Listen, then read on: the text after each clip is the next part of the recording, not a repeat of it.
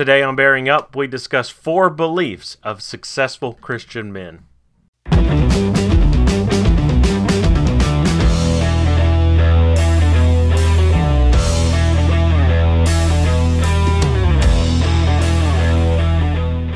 Hey everyone, and welcome to Bearing Up. I was looking at my, the stats from listening to the podcast, and I found that the majority of our viewers or our listeners rather, are around my age and younger and are male.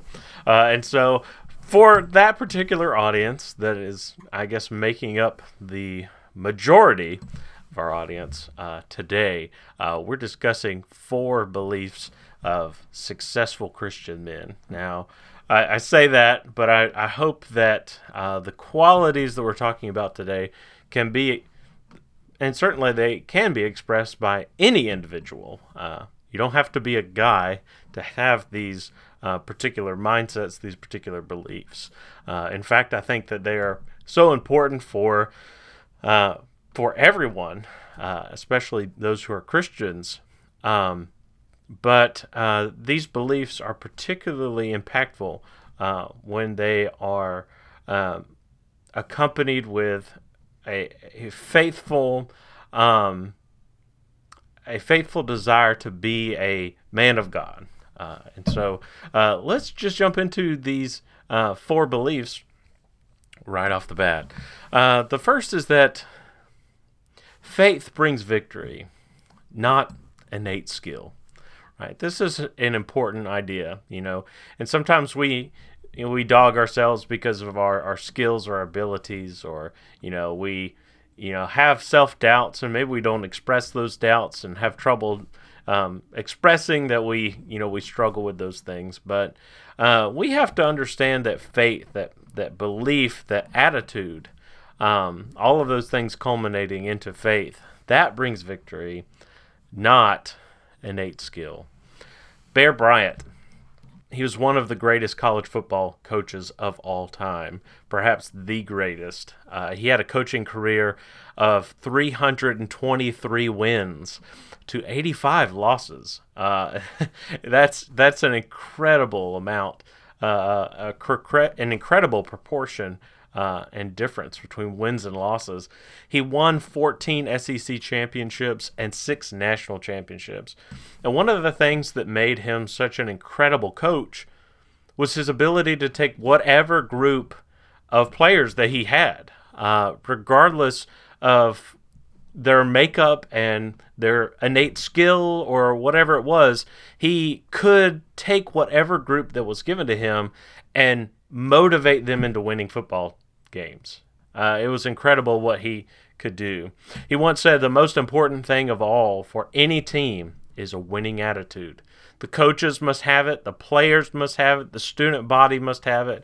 If you have dedicated players who believe in themselves, you don't need a lot of talent. And that's kind of an incredible thing to say by somebody who was so successful in the field that they were pursuing. His goal was to build a football program and for them to win. And so that's an incredible attitude to have. It doesn't take a lot of talent. It takes this attitude. And that actually translates well into Christianity, because we don't often refer to it as attitude. Maybe we do in some context, but for us it's faith. For us, having faith helps us to be successful, rather than just having innate skill or talent. You may not feel that you have the abilities or the talent or the skills to play a huge role in the kingdom, but I guarantee you that God can use you to change the world. The Bible takes people of very low stature and very low skill and displays them as people that made the biggest difference in the world.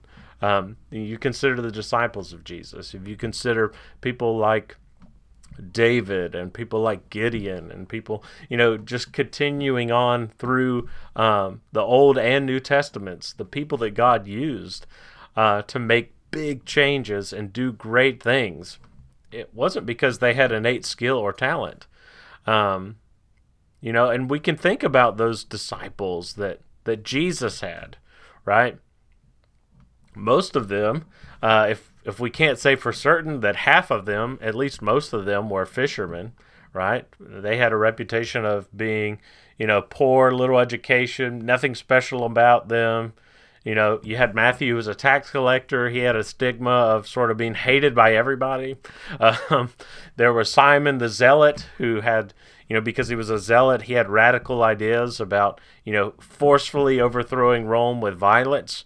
He had a deep hatred for Rome. You had Thomas, who was skeptical and questioning. None of the disciples were Pharisees or learned teachers or anyone that particularly had great skills in relation to what they were called to do, right? Jesus said about the fishermen, right? I'm going to make you fishers of men. But, the innate skill that were involved in, or maybe not the innate, but the learned skill of actually casting out a net has very little to do with talking to people and persuading people to believe in Jesus.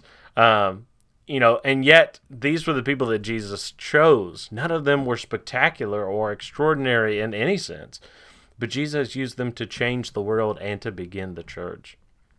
You may not think that you're an important part of the church, but it is going to be through faith, right? A faith that moves, a faith that inspires, a faith that gives us the zeal to put in the effort, to work hard, and to do our very best for the Lord. That's going to make a difference. It's not going to be because you're naturally talented. Some of the best speakers that I know, preachers, did not start out that way, and are probably not very technically proficient at preaching themselves. I say best speaker, but they're really not the best preachers, but they are some of the best people in the kingdom that I know. And so it's going to be based on our faith, not what we, automatically have, our skill or our talent, our abilities. It's not going to be those things. It's going to be the faith that we have that's going to make the difference. Faith brings victory, not innate skill. Right? Bear Bryant also once said that if you believe in yourself and have dedication and pride and never quit, you'll be a winner. The price of victory is high, but so are the rewards. Right? We've got to put in the effort, and I believe that it is faith that gives us the zeal to do. It gives us the mind to work, the attitude to put in our devotion into the work of God. And so it's going to be on the basis of faith rather than anything else. And there's a huge payout for working for the kingdom. Souls are going to be encouraged. Souls will be saved. And you'll be investing yourself into your reward of heaven, not because you were just fantastic and amazing at so many different things, but because you had a desire to please God. It's because you had devotion towards God. We've got to remember that. Number two, a second belief that successful Christian men have is that fellowship brings spiritual growth, not suppressive isolationism, right? Fellowship is one of the greatest things that God has given us in the church, not only because it can be an enjoyable experience to spend time with people of like faith, but because it gives opportunities for us to build each other up. It gives us opportunities to actually help mold one another and help bring each other to even greater fullness in Christ. The unity of fellowship offers opportunities to get personal with our brethren, to motivate, to edify each other so that we're equipped for spiritual warfare. We need that time with brethren, specifically brothers in Christ. We need that. For us to say that we don't need that is to reject the reality that you cannot do this on your own, right? And maybe there are times when you feel like you're alone and you have to encourage yourself. And certainly there were individuals in Scripture that had to do that. And maybe you will have times where you have to do that. But it's so important that we engage in fellowship, because fellowship induces a mutual upbuilding. It doesn't just help you, right?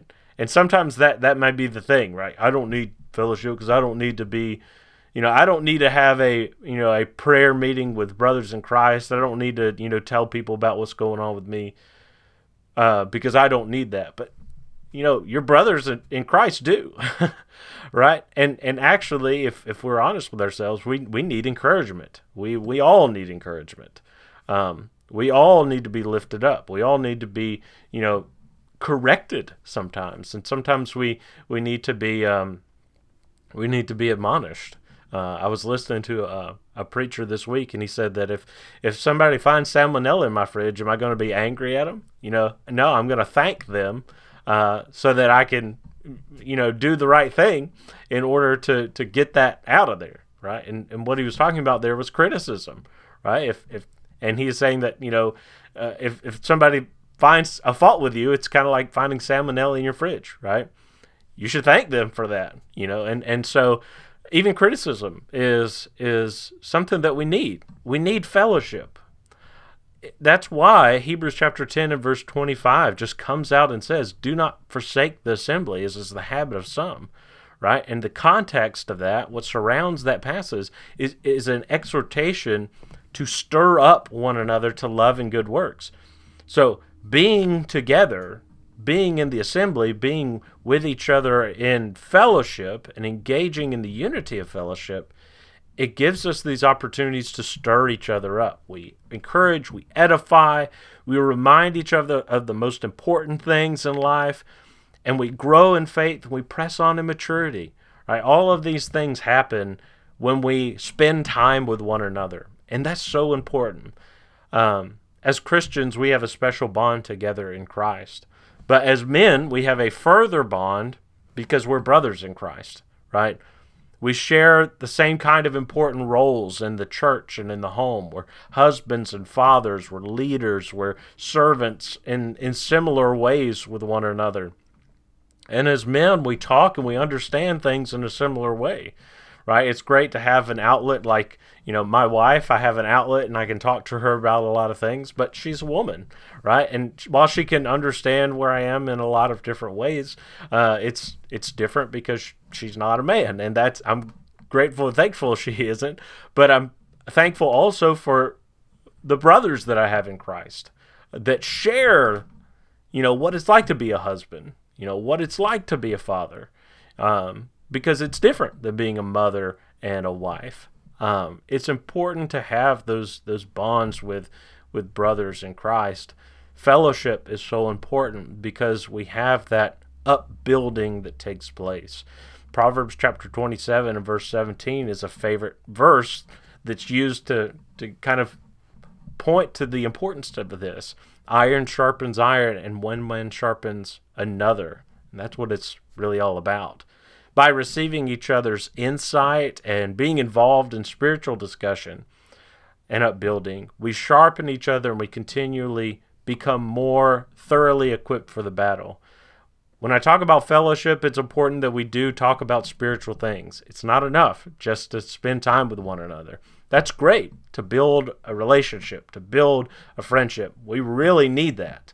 We need to, build those relationships. If you don't feel close to your brothers in Christ, you need to try to build that up. And because it's going to be really hard to share and to talk about things that are important to you, to go through the seasons of life and the difficulties of life and share those things with brothers that you don't really know very well and that you don't spend a lot of time with. So those relationships need to be built up so that when we're ready for those times, those difficult seasons of life. This cannot happen if we are emotionless, stoic, lone wolves who, project to others that we have everything under control. Right? I think that a lot of the times is the consensus among men. I'm the king of my castle over here, and everything in my castle is going just fine. And we're proud. Men are very proud. And so we have this sort of, oftentimes we don't let people know about what's going on in our lives, especially other brothers in Christ because we want to be seen as, I've got everything under control. And as much as we wish to say that we have everything under control, none of us actually do. And that's something important to remember, and, I understand and know that there are older, wiser members in the church than me.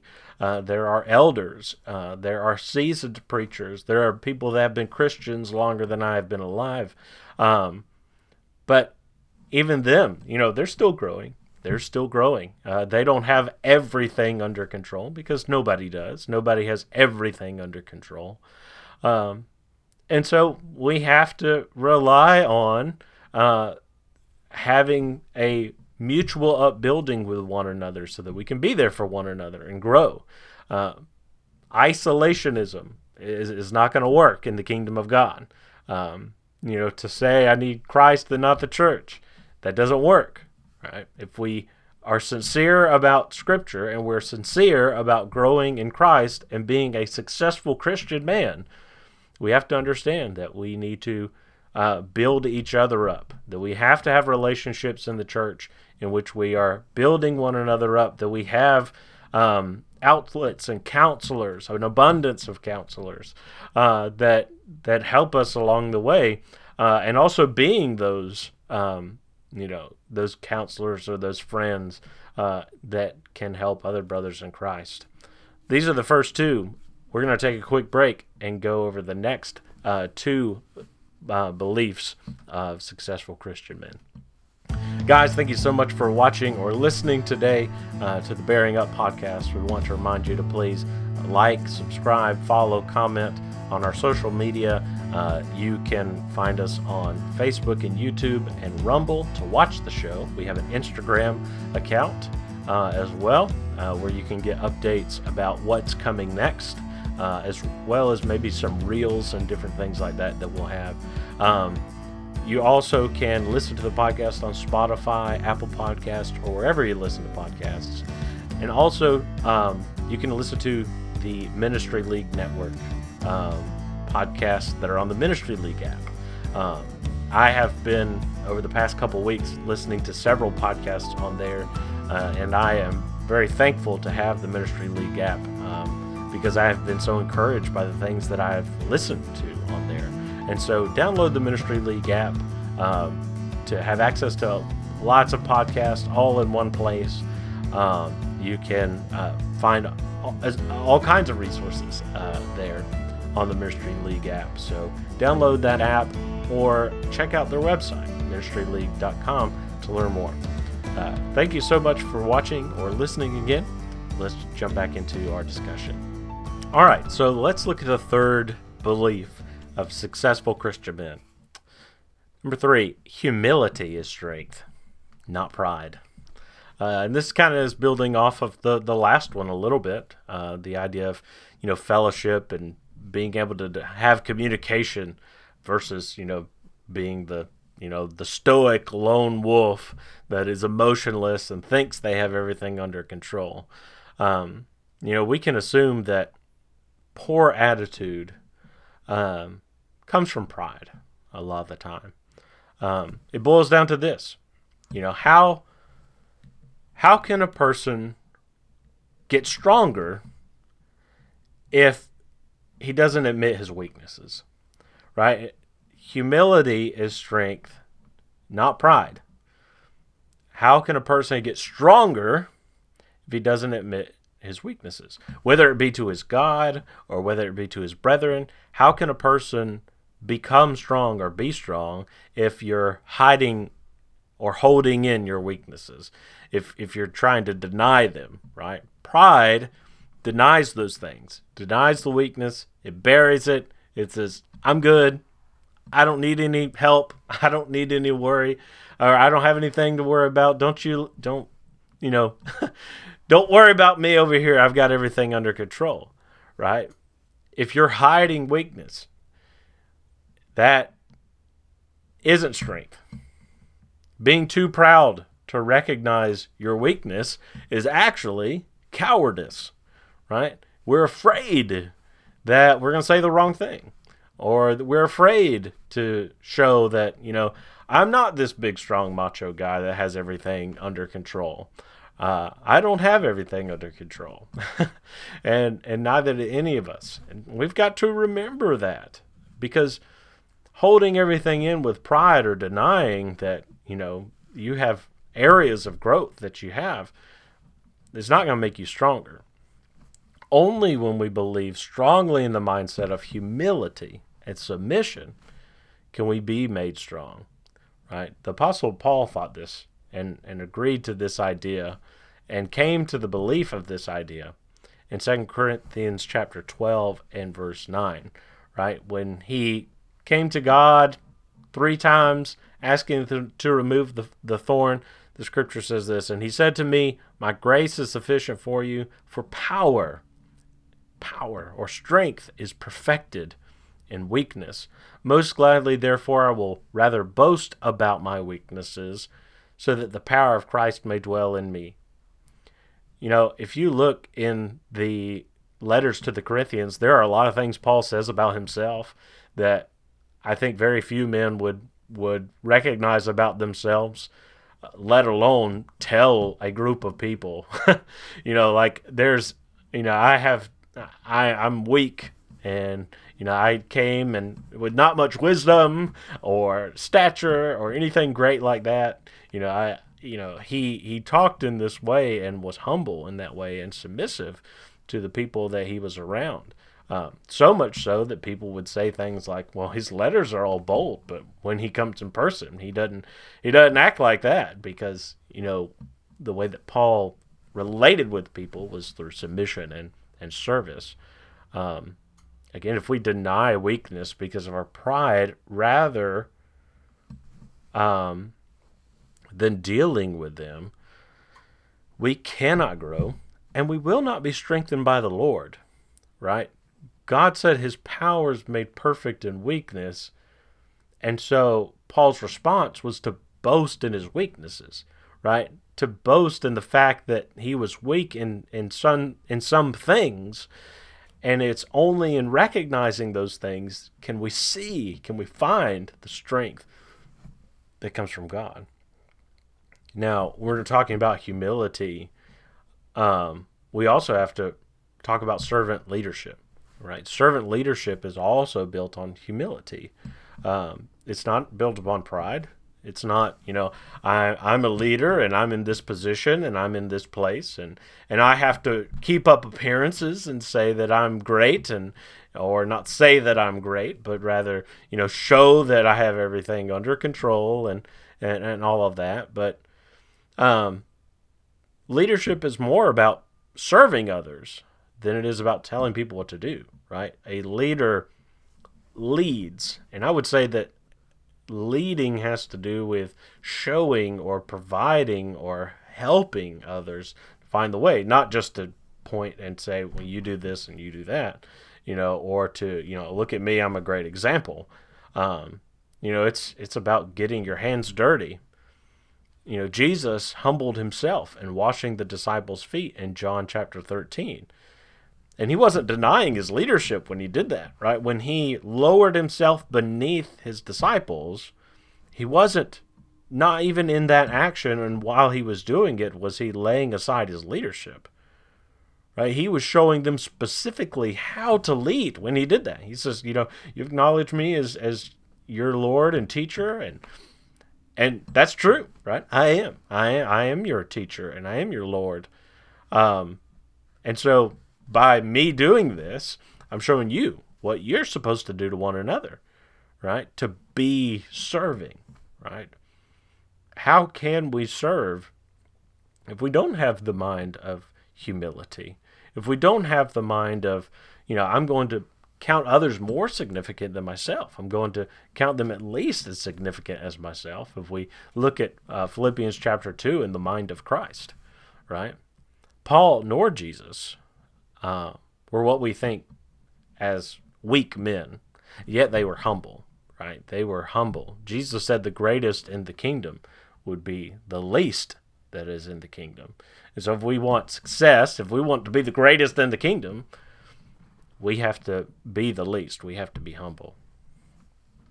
finally, the fourth belief of successful Christian men is that Jesus represents true masculinity, not the present culture. Right? We need to remember that. Hold on to that.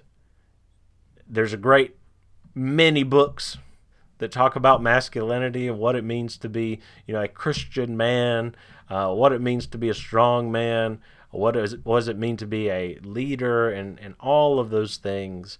But I could pull out some more beliefs that come from Scripture that men should have about being a man and being a leader and being, a successful Christian man.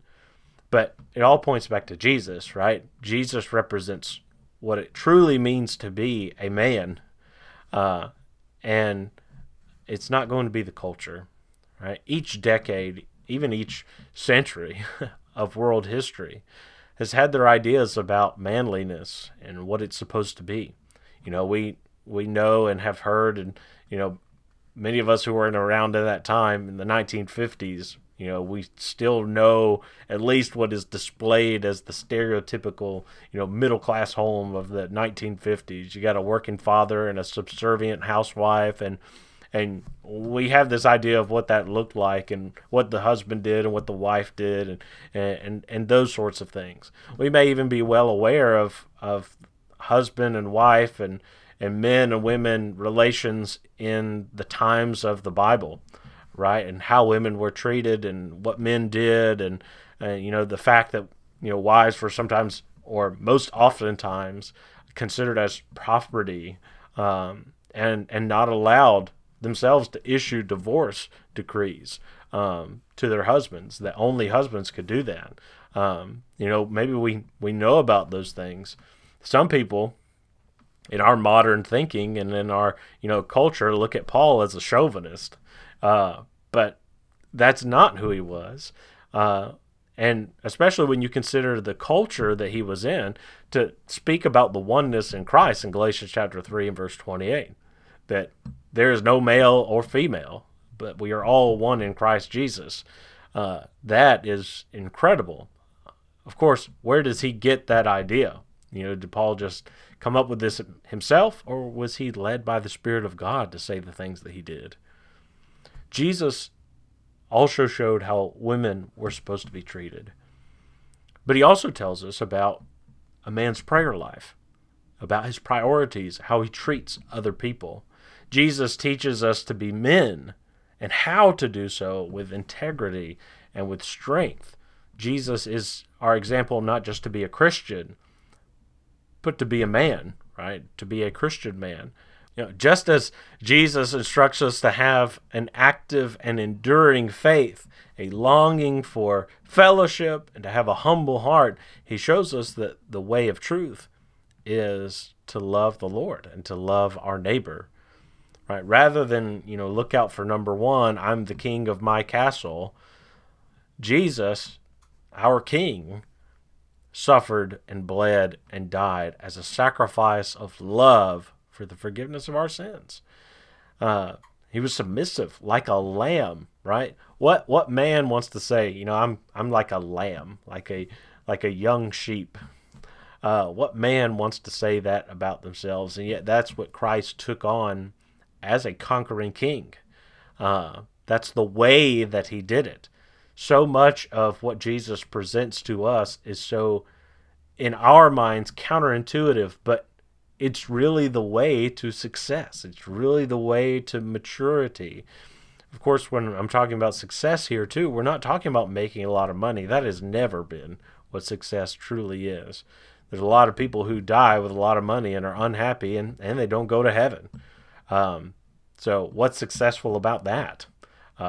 Not very much at all. And yet our whole culture is, in the United States is, making a lot of money is what makes you successful. That's not what it is.